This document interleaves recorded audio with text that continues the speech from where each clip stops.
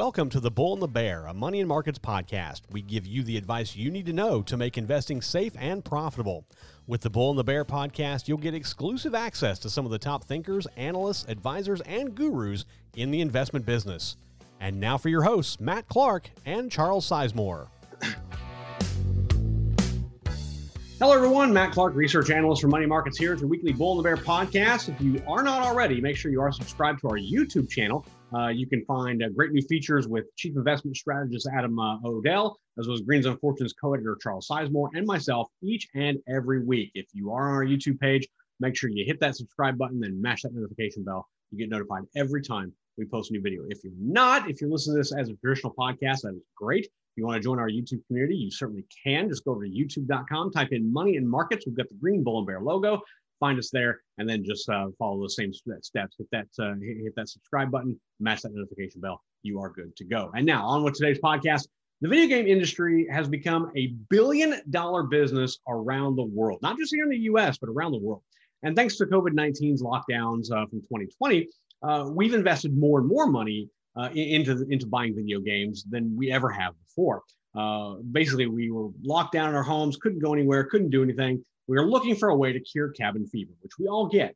And basically this quarantining in our homes caused us to we were really just looking for something to do. And, video games were a very easy way to kind of help solve that. And as we enter the holiday season, the thirst for video games, consoles, and accessories, especially if you're looking for a PlayStation 5 or one of the new Xboxes, that is only going to ramp up. So today, I'm actually not going to share with you a prime stock in the video game industry that you should buy. Instead, I'm going to tell you about a video game giant that is one you should sell. And it's due to its downward stock trajectory and its underperformance compared to the rest of the industry. So first, I'll start with where video game companies are today and where they're projected to go in the future. From 2010 to 2020, video game software publishing companies did very well for themselves. They made a lot of money. And because in 2010, those companies raked in about $10.1 billion in total sales in the US. That jumped to more than $25.3 billion in a decade. That's a 150% jump in revenue in just 10 years. And that's just in the US alone. That doesn't count anywhere else. Now, granted, the US is probably one of the bigger markets, but you also have to factor in China as well as Europe being very big players and big revenue producers for video game companies as well. Now, needless to say here, the video game industry has flourished. It has done very, very well. By the end of this year, total revenue just in the US is expected to top $26.3 billion. It's a 3% top off from 2020, and that will set another revenue record for companies based on US sales. And that even includes the fact that PlayStation 5s, brand new Xboxes, and all these new consoles are very hard to come by because of the chip shortage, but people are still buying video games. Now, there's one well-known video game company producer that's faced some significant struggles over the last year. Activision Blizzard Incorporated, which trades on the NASDAQ under ATVI, is a California-based video game developer that has produced some really big names that you've undoubtedly heard of: Call of Duty, World of Warcraft, Diablo, Overwatch. If you're a mobile fan, Candy Crush. However, last week, the company released some very crushing news, no pun intended, that the next installments of two of those massive franchises were going to be delayed in releasing their next titles. Overwatch 2 and Diablo 4 will launch much later than planned. In fact, company insiders have not even given an estimate in terms of when the release dates for those games are going to be. And that signals to investors the potential for significant delays. If you can't say, well, we're going to be out in a month or we're going to be out in 2 months, that means you have no idea when you're going to be out. You are experiencing some problems. Now, following the announcement, Activision's stock price dropped more than 13% and has now returned a negative 10% in total returns over the last 12 months. The broader software industry has returned more than 50% to the good during that same time. That's a 60% swing against Activision. Now, what's more is now the stock is trading $10 below its 50-day simple moving average, which is kind of a bearish signal for the stock. And we can look even deeper into the struggles the company has faced to go and see that goes well beyond just the delay in two title releases. Now, for this analysis, we can look at two fundamental pieces of data. The first is quarterly net revenue, or basically the amount of profit that a company has brought in each quarter.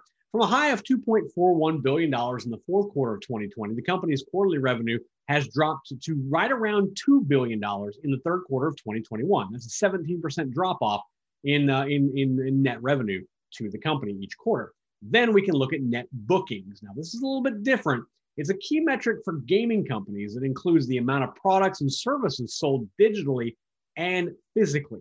Because you can buy a lot of video games digitally through the PlayStation Store, through whatever the store is, an Xbox, things like that. You can buy them that way instead of just going to the store and buying the title, getting the disc, and loading it up. So you have to kind of look at both ends of those sales points to get more of an accurate view of how a video game software company performs. So now Activision reported a high of just over $3 billion in net bookings for the fourth quarter of 2020. That was great.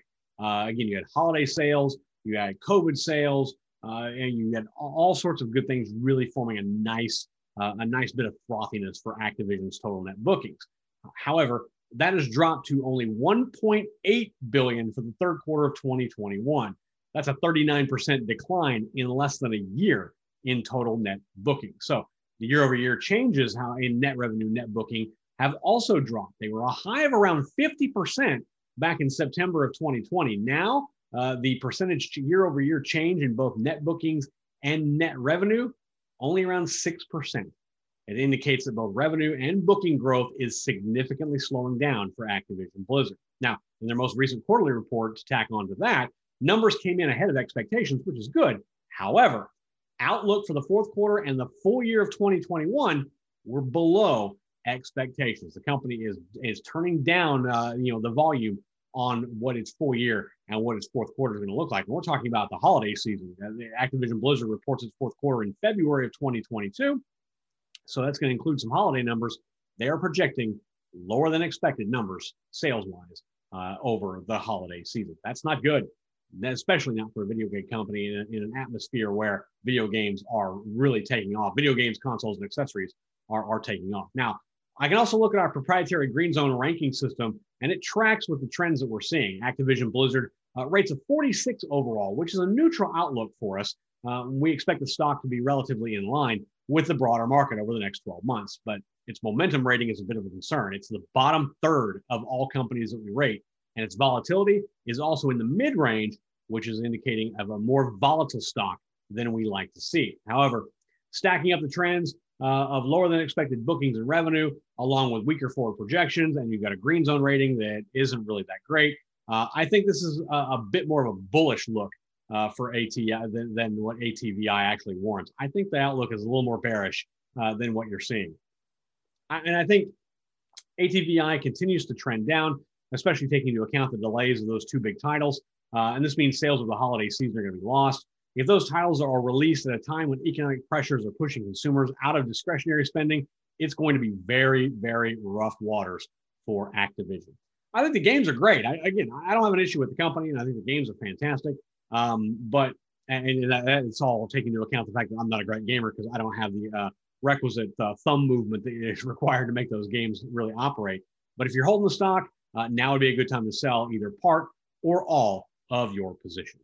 Now, last week's poll question I want to get into, we talked about Facebook Incorporated, trades on the NASDAQ under FB. Doesn't trade under Facebook anymore.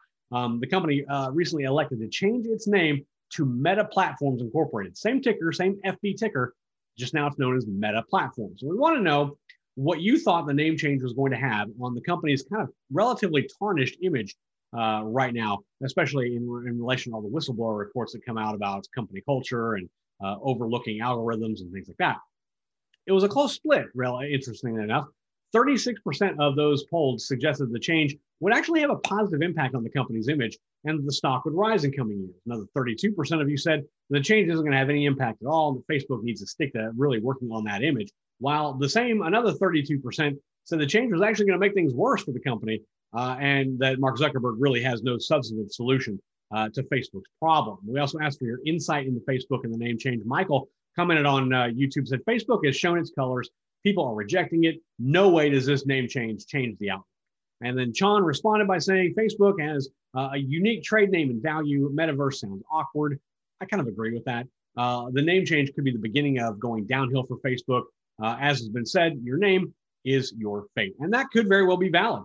As of this recording, Meta Platforms is down 1.5% on the day. It's trading down 13.5% off its 52-week high set earlier in September. Thank you to everyone who did comment and vote on our poll. We do them every week, so make sure you check back on our page on YouTube and our community section to vote and let your voice be heard on our YouTube channel. We do them every week, so they're very easy to find. Click the community tab and you'll find them very easy. If you have a particular stock or a sector that you'd like myself or Adam or Charles to take a look at, we would love to do that. Email us feedback@moneyandmarkets.com. That email address will flash down below, feedback@moneyandmarkets.com.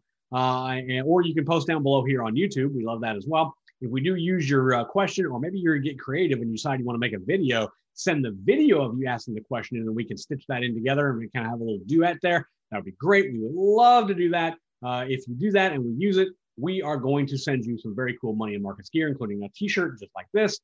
Very comfy, by the way. I'm very picky about my shirts. This one is extremely nice. So send those questions in, feedback@moneymarkets.com, or comment down below here on YouTube. Send us a video. We'd love that. Love to see videos, whether it be maybe a testimonial of how you're doing, or maybe you have a question. We'd love to see that. Just send an MP4 or an MOV file, and we would love to check that out. Also, head over to moneymarkets.com. That is the mothership. You can sign up for our free daily e-letter. In it, we provide you safe, sound, smart, simple, profitable investment information for your portfolio from myself, from Adam O'Dell, Charles Sizemore, a lot of other people getting involved there. We want to make sure we are providing you the best information for your portfolio that you can use to grow your profits. Until next time, this is Money Markets Research Analyst and host of the Bull and Bear Podcast, Matt Clark, wishing everyone safe trading. You've been listening to The Bull and the Bear, a Money and Markets podcast. Tune in each week to hear insights on how to make investing safe and profitable for you.